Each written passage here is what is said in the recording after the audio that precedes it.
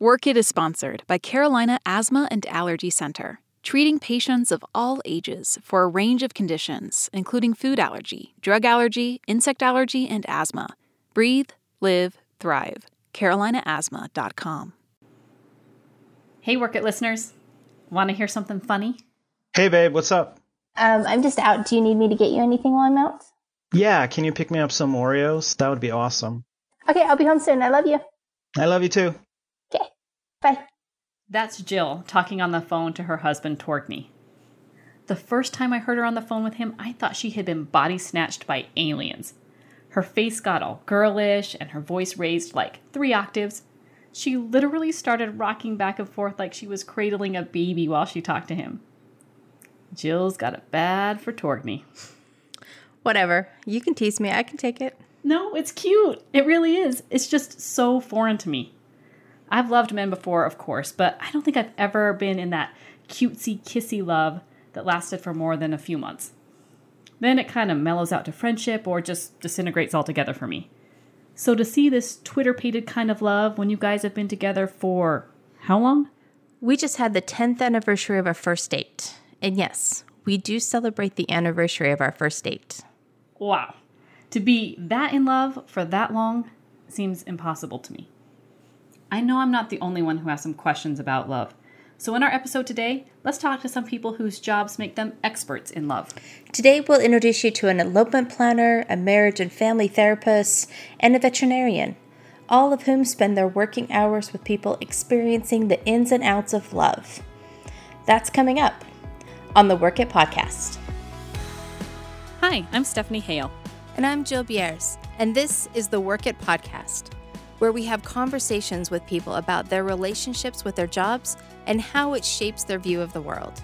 Each episode, we follow our curiosities underneath the job and into the complex identities of the people we encounter in our everyday lives. Because on the Work It podcast, our core belief is that it's the people, not the jobs, that are truly interesting. Now it's time to get to work. So I'm not sure about the term true love. It comes with a lot of unrealistic expectations. But finding love can also be elusive. But if you find it, you may want to connect with our first guest, Charity, the elopement planner. For Charity, focusing on love isn't just her job, it's who she is. My name is Charity Parrish. I run a company that plans and photographs elopements and micro weddings. Smaller weddings have always been a great option. It's great to see them come out of the shadows. I met Charity at a co-working space where she goes every day to run her business. She has that artsy vibe. Not quite naturally red hair, arms covered with cute and meaningful tattoos, and a bubbly warmth that makes me wish she was one of my girlfriends. If you've seen any of the media coverage about micro weddings, you may recognize Charity. She got her big break 6 months after starting her business, when she got the media placement of a lifetime. I launched officially my business in November of 2016. I got a few inquiries. Because I have an IT background, I knew enough to get my website up and running and do enough to research SEO. Are you familiar with what SEO is? For those listeners that don't know, SEO means search engine optimization. It's used to help businesses stay at the top of online searches. At the time, because I had so few clients and I needed to get out of the house, I was actually working at a horse barn up in Huntersville a couple days a week. And I was shoveling horse manure, and I kept getting this phone call from New York. And I was annoyed because I thought it was a spam call, which I get all the time. And so she thought, I'm just going to answer and tell him to go away, stop bothering me. And I answered, and I'm literally holding a shovel full of horse crap in my hand. And she introduces herself. This is Suzanne Yeo from Good Morning America, blah, blah, blah. Good Morning America wanted to do a story on elopements. So one quick Google search and Charity's company is right at the top. But that's not all. They also wanted to organize an elopement to take place on live TV. There was just one problem. I had sweet, sweet friends who were like, I don't really want to get married, but I'll do it if you need someone. Long story short, we put together an elopement in 2 days for Good Morning America. good strategy and serendipity collide, setting up Charity's company for fast success. You probably know what an elopement is, but if you're like me, the term micro-wedding is new to you. Charity will explain. So for me, the rules we've put down is basically 5 guests or fewer we consider an elopement, and then 6 to 15 is our soft limit, 20 is our hard limit. That we consider a micro-wedding. 20 people. Wow, that is small. And I thought I stayed small with less than 50 people at my wedding. I was the 4th daughter to get married, and my mom had the guest list down to a science. Family, church members, important clients, neighborhood friends, and then the people that I knew. I was just 19, and I had no idea what I wanted in a wedding, in a husband, for my life. So I just let my mom run the program, and everything was simple, beautiful, and not at all personal. Like you, Steph, Charity's wedding was not exactly what she wanted. But that experience became a key factor into how she's designed her career and, by extension, her clients' weddings. Wait, Jill, we can't jump into the wedding. You know how it goes. First comes love, then comes marriage. Oh, duh. Let's hear Charity's love story. We were both still very much religious at that point in our lives, and we met through friends at a church, and then a few days later there was a youth group activity, and he picked me up from my friend's house, and his sisters were all in the car with us, and we dominated the car conversation the entire way there and the entire way back, and we were talking about all of the artists that we both were super into at the time. Again, that was almost the entire conversation. I think I made fun of his driving once, and he still talks about that to this day. Charity's girlish giggle makes it very easy to imagine her flirting and teasing a young man in the back of a minivan. It's so funny to me how simple real love stories are. A little flirtation, vibing over the same music, meeting up in chat rooms to stay connected while going to school in different states. It's nothing like the big romances of the movies. But there it is, nonetheless. Undeniable love. And now comes the marriage. Yeah, so this is actually part of why I'm really passionate about what I do now, is because I don't remember almost anything from that wedding fondly. We had almost no money to put towards things. And so, I had these visions of what I was supposed to have, this grandiose wedding that I thought you were supposed to do. And turns out I couldn't really afford to do any of those things. So I cut so many corners that it ended up being nothing like what I really wanted. It was just kind of like, okay, well, I'm accepting all of these different things. And I didn't really know that there was any other way. I didn't know there was another option. Some people love the traditional wedding and they love the big thing and they have the means to make that happen, and that's totally fine. But I think for people who don't, it's important to know that there's an alternative and that you can still do something that's wonderful and beautiful and sweet and a great experience, and it doesn't have to look like your traditional wedding. Charity is clearly soaked in the expression of love. So, why doesn't she work with large, grandiose weddings? Traditional weddings are a very high-stress environment, and I don't handle stress well. I just don't. It comes at me, and instead of being able to deflect it and make the situation better, I absorb it, and then I vomit it out on everyone. Since big weddings weren't her thing, she needed to find something else. She experimented with other types of photography. It's pretty typical with photographers. We try the babies and the seniors and the families and all of it. I found a lot of things I did not like. I'm not a fan of trying to work with kids. It's very difficult. But I loved couples. So a friend gave her the idea to photograph couples at the courthouse. It was truly a leap of faith when I did it. I had this idea. I thought that this could work. Threw it out to the universe, and it did work. It did work is an understatement. Charity's business has been growing faster than she could have imagined. When I sat down with her at a co-working space in 2019, she was a one-woman shop. By early 2020, she had 3 employees and a network of associate photographers and officiants supporting her.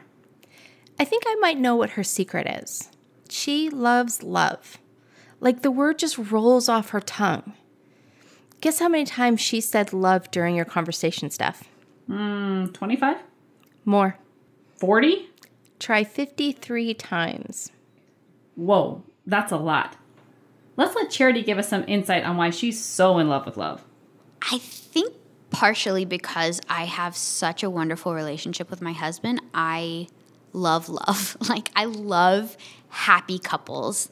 I love couples that aren't yelling at each other and that are actually trying to work together and be cohesive and treat each other well. I love seeing that. So since every aspect of her life is infused with love, what does she notice about it? Oh, good question. At one point in our interview, she said about her husband, It quickly just became obvious that this was the person I was always going to be with. and I'm looking at her like, what? It was obvious? Explain, please, because I have never had the experience of that being obvious. And then she shared this little gem of wisdom with me. I don't know how to put that feeling into words other than it was so comfortable. It was such a, I always want to be around this person. This isn't a person I ever want to be without. This isn't something that I have to question. This is just, it's easy. You know, people talk about how opposites attract and fighting is good, and I kind of disagreed, and I can only speak from my own circumstances, but it shouldn't be hard work to want to be together. That's not to say it doesn't take hard work to stay together. It absolutely does, and there's going to be things that come up that are hard that you have to work through. So while it may seem obvious to some, for others like me, the idea that love should be easy at the start is kind of new. I was taught to find a person who fits my parents' criteria, and if they check off all the boxes, then you just make it work. So I'm going to start looking for easy now, and I wonder what other insights I can glean from somebody who has seen over 40 weddings a year. The couples that focus on their relationship, it's obvious. I think that the ones that plan it together and are honestly truly into the entire process together, nothing about this is just going through the motions. And those are the ones that you're like, man, they're going to be great. Charity really gets a rush from seeing couples that have their perfect special day, and that matters more to her than anything else. You're right. She told me a story that illustrates this so well. I had one particular couple who came to me. They wanted to elope because they were just sure that their families were not going to be on board. Their relationship hadn't received much support from their families, so they thought they needed to have a small ceremony. They hired Charity and started the planning. However, as their wedding day approached, they began to share their plans with their families. And it ended up that once they told their families, a lot of them actually wanted to come and support them. So we ended up canceling our agreement, and I let them just move on to someone else because I want them to have that traditional wedding if that's what they want. You know, they were coming to me because they thought they had to have something small because they didn't have people to support them. And it turns out people did want to support them, and I am just overjoyed for them. Charity says that getting together should be easy, but staying together, that's what takes work. When staying together is getting tough, that's when it's time to call an expert like our next guest, Jean, the marriage therapist. Well, this is the weirdness about mental health. There are so many titles, names, and alphabets, it's a little confusing, okay? Counselor, therapist, psychotherapist, psychologist. I can wear any of those hats. Jean loves his work so much that he has indefinitely postponed his retirement. He plans to work as long as possible. I'm 74. I do most weeks 30 to 40 sessions. I enjoy it. It keeps me going, but I'm not going to be doing this a whole lot longer at this rate. I plan eventually to close the office here and just do video sessions, which is becoming much more highly used around the country. Jean was interviewed before the coronavirus pandemic pushed all therapists to try video sessions, so he was an early adopter of the telehealth model. But I didn't see him on video. I interviewed Gene Haas in his office in Concord. The room is cozy, feels more like a living room than an office. The walls are covered in images of the American Southwest, and his coffee table has this huge jar of candy on it that honestly calls my name through the entire interview. Gene's the same age as my dad, but he looks much younger than 74. He's got a full head of hair and a bushy mustache that are mostly brown, with just a sprinkling of gray in both. He sits in a rocking chair, quickly swiveling his Surface Pro and attending to a couple of tasks before we go further, with the speed and comfort of a teenager. Despite his obvious dedication to his work, counseling was not his first love, or even his second. This is my third career. I consider myself to be kind of an example of God's sense of humor, because I started out as an electrical engineering major in college and working for IBM, and for all purposes I figured that would be my career. But life has a lot of twists and turns. It's a long story. The short version is Vietnam War was going on when I was in college, and you were going to be drafted at some point. I'm a conscientious objector on religious purposes or reasons, so I decided I'd volunteer for the draft to end of my junior year and get the 2 years of service out of the way. Gene was a member of the Brethren in Christ, which he describes as kissing cousins to the Mennonites. So his religious beliefs prohibited engaging in combat, but didn't exempt him from participating in the military. So he and many others were given non-combat service assignments. That was a beginning of a route which landed me in New Mexico on the Navajo Reservation, and I was there to do construction and wiring and help out with the hospital and some things like that. They had a boarding school there, and they were shorthanded on staff, and so they pulled me in to be a teaching assistant. And that was a mistake because I got bit by the teaching bug. And I found that was, created much more passion in me than engineering. So after the service, he went back to school to become a teacher and began teaching in New Mexico. And so that was career number 2. I was having a conversation with the Lord, and I said, it doesn't get any better than this. I could just retire from this job, stay at this school, in this community. I felt a part of it. It was great. Then everything sort of like proverbially went to hell in a handbasket. The short version of that long story is we ended up in Durango, Colorado, working in a group home. Soon discovered, although it was a great program for the kids, it wasn't very effective for the families, and that led us to get into graduate school in psychology. Gene is the quintessential engineer, continually looking for the root of the problem. He saw that troubled kids weren't the problem, but the symptom of struggling families. So he went to work on solving the systems issue. Hey, did you notice the casual way that Gene went from a me to an us? Yes. He met his wife while he was working in New Mexico about the same time he was falling in love with teaching. Get ready to hear another sweet and simple love story. I've been dating my now wife, and I was coming back from a summer camp. I had helped out with some Navajo boys up in the mountains and had some time to contemplate, and it just sort of hit me like a bolt of lightning. I'm in love with her. It was like shocking. It was like, yeah, I really am. A bolt of lightning? Is that like a thought or a feeling or what? It was a realization and a conclusion, which turns into a determination with people like me. So the next time we were together, we rode our bikes out into the desert to one of our favorite spot we called the Trees, and overlooking this canyon. And I said to her, I think I love you. She laughed so hard she almost fell off the rock. What? You have to think about it?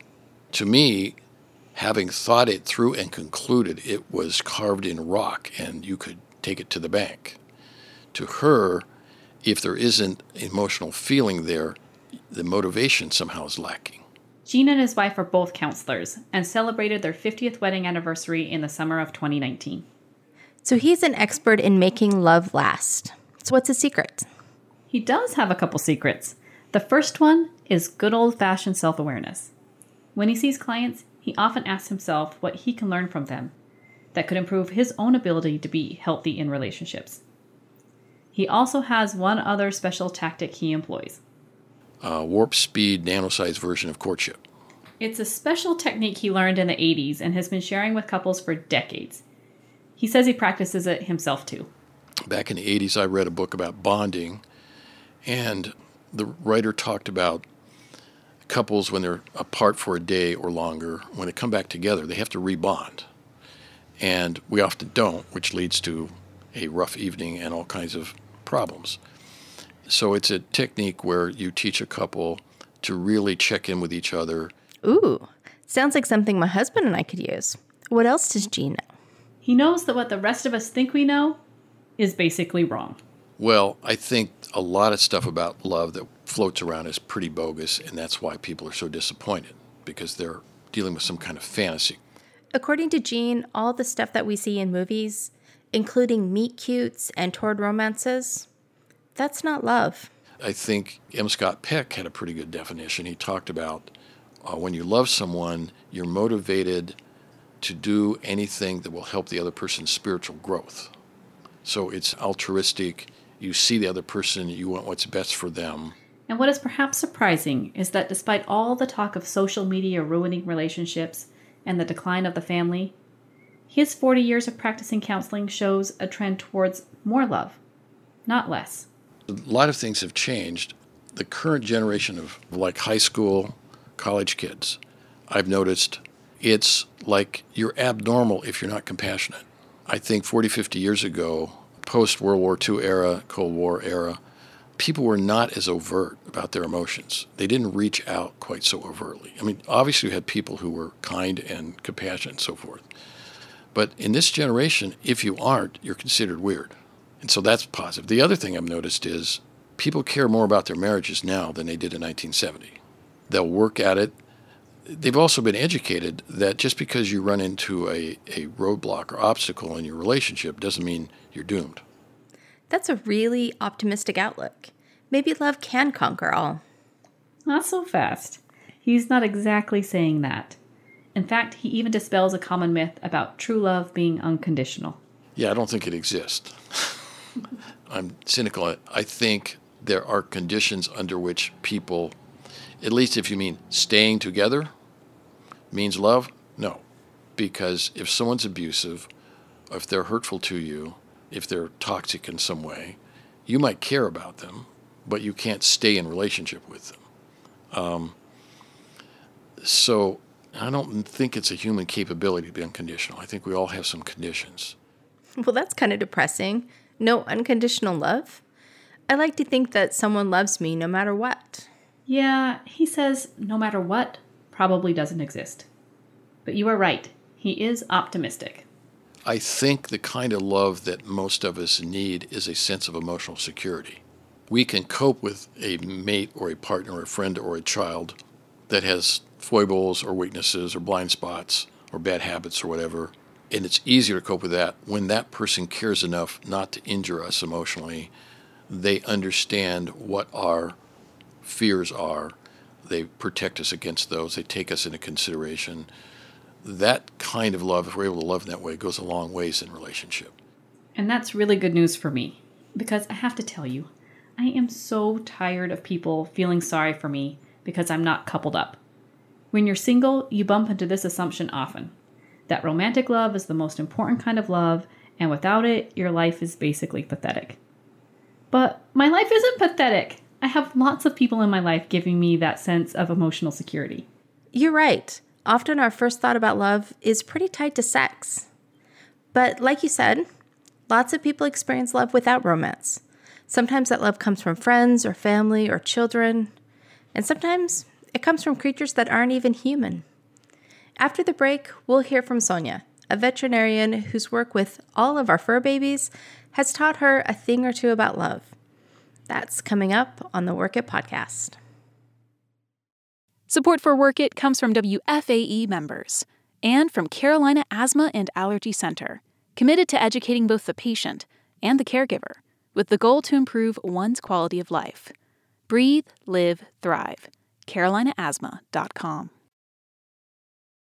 Hey, Work It listeners, did you know there are more than 1 million individuals in the Charlotte area? That means countless moments, perspectives, and Work It stories to cover. So who should we interview next? A nurse, a construction worker, or maybe someone you know? Submit your ideas to wfae.org/workit. And while you're at it, go ahead and subscribe to this podcast for free on Apple Podcast, NPR One, or wherever you listen to your favorite podcasts. You never know who we might interview next. Now, let's get back to the episode. Before the break, we were talking about the bias towards romantic love and how much it bugs me. It's really a narrow view of what love is. So we want to include in this conversation someone who focuses on love that is definitely not romantic. And boy, do people love their pets. To be clear, I'm not an animal mom. In this segment, Jill, you're more likely to relate. In fact, by interviewing Sonia, I found out something new about you. Cat people, usually the general rule within the industry is 2 or less and you're okay. Over 2, you're a crazy cat lady at that point. Hear that, Jill? When I met you, you had 3 cats. So that means you are officially a crazy cat lady. Oh, I'm totally a crazy cat lady, no matter how many cats I have. My Instagram is mostly my cat. Christmas cards are my cat. Me and my cat have deep intellectual conversations. I'm even teaching him Spanish, and he's a natural. And according to Dr. Sonia Burrell, you're in good company. So the sound that is intermittently in the background of this interview might be familiar to you, Jill. But for the rest of us... And that is Bronson. That is a sound that a very desperate Bronson makes because he wants you to think that he's dying so that you will come rescue him and give him attention and love. Cats are relentless. Mine yell at me all the time to get what they want. I met Sonia in her veterinary hospital in Waxhaw one afternoon after her shift, and she brought me up to her office and locked Bronson out. At one point, this cat put his paw under the door and opened and closed it like a human would when gesturing, "Come here." He's hilarious. No wonder animals were Sonia's first love. I actually had an imaginary cat named Penelope when I was little. My grandmother never let me have a cat. I always kind of wanted a cat, but I did grow up Hispanic, and that meant we had dogs. We had lots of animals. Nothing was allowed inside the house. But I loved my dogs, and I spent as much time as I could with them. My grandpa used to sneak my dogs in. Like, he'd open the door when I wouldn't wake up early enough to run to my room and wake me up. So that love of animals was there from the beginning. I always grew up around them. Sonia's family situation also made her connection to the animals stronger. Since I was an only child and my mom was diagnosed with MS when I was very, very young, I was essentially raised by my grandparents and an older generation. So it's kind of, you have that feeling of no one understanding you. I talked to the horses. I'd talk to my dog. I'd talk to whatever animals were out there. And I'm kind of a nerd, so I would sit outside, read my book with my dog. When Sonia says she was a nerd, what she really means is that she's very smart. Her whole life, she imagined herself being a lawyer. Debate club mock trial. I was law school bound. I took my LSATs. I did everything. I was ready to go. And I worked for the DA in Miami. And I hated it. I absolutely hated it. And on the day that I quit, someone came in for his third DUI, and he was hitting on me. And I'm sitting there going, okay, the last thing I want to do is get in a car and go somewhere with you. And then there was an ugly case, kind of a pretty much straightforward murder, but it was, hey, we had a great DA in court today. We got it down to manslaughter. And I was like, I'm out. I cannot do this. And so here I am, 20, 21, having an existential crisis going, what am I going to do with my life? Since I was 6 years old, I wanted to be an attorney. A friend encouraged her to consider veterinary school, and the rest is history. Sonia loves her job and has found that her childhood desire to find truth is as helpful for a vet as it is for a lawyer. Because it turns out animals don't always confess what they've been up to, and their owners are usually no better. So if you don't bring your A game, it's not going to be a good day. Because when they come in, whatever they tell the receptionist is different from what they tell our assistant to what they tell me. So it's always going to be something different, and you always have to make sure you're kind of navigating through what they're telling you. A lot of it is kind of investigative and intuitive work. So it's like a puzzle. One of the things that really struck me about my conversation with Sonia is how much people love their pets and how that influences the way doctors care for them. Oh yeah, people and their pets are like people and their kids. I read an article the other day in the City Journal that basically said that people in cities can't afford kids anymore, so they're opting for pets instead. Get this. In San Francisco, there are 150,000 dogs and only 115,000 kids under the age of 18. The same is true of cats in Seattle. To them, this is their whole world. Sometimes we'll bring a dog back to get a weight and to get a temperature. And I will have a 4-year-old crying hysterically because we took their puppy. I'm like, I'm just taking him to get a weight. That's it. I promise I will bring you back your puppy. And they're like, please, please don't hurt my puppy. I would never hurt your puppy. And this is part of their family. And we get to go through the ups and downs. And it's not just the little kids that cry about their pets going to the doctor. I have grown men, grown women who must leave the room when I give a vaccine because they don't want to see their baby get hurt. They'll cry if the animal cries. And it's kind of hard to let them, we're doing what's best for your pet. And I feel like we see that less in humans than we do in pets. So Sonia tries to make the visit easy on the pets, and therefore easier on the pet parents too. There are certain things dogs like. Some dogs love squeezed cheese. Some will go crazy for peanut butter. We have all sorts of stuff down there. I'm like, oh, this is a peanut butter dog. So when I give vaccines, I always put something in front so that they don't notice. I think it'd be nice. Like if they offered me a brownie while they were giving me my flu shot, I don't think it would bother me that much. But so I'll give them like squeezed cheese or something like that. And the owners appreciate that.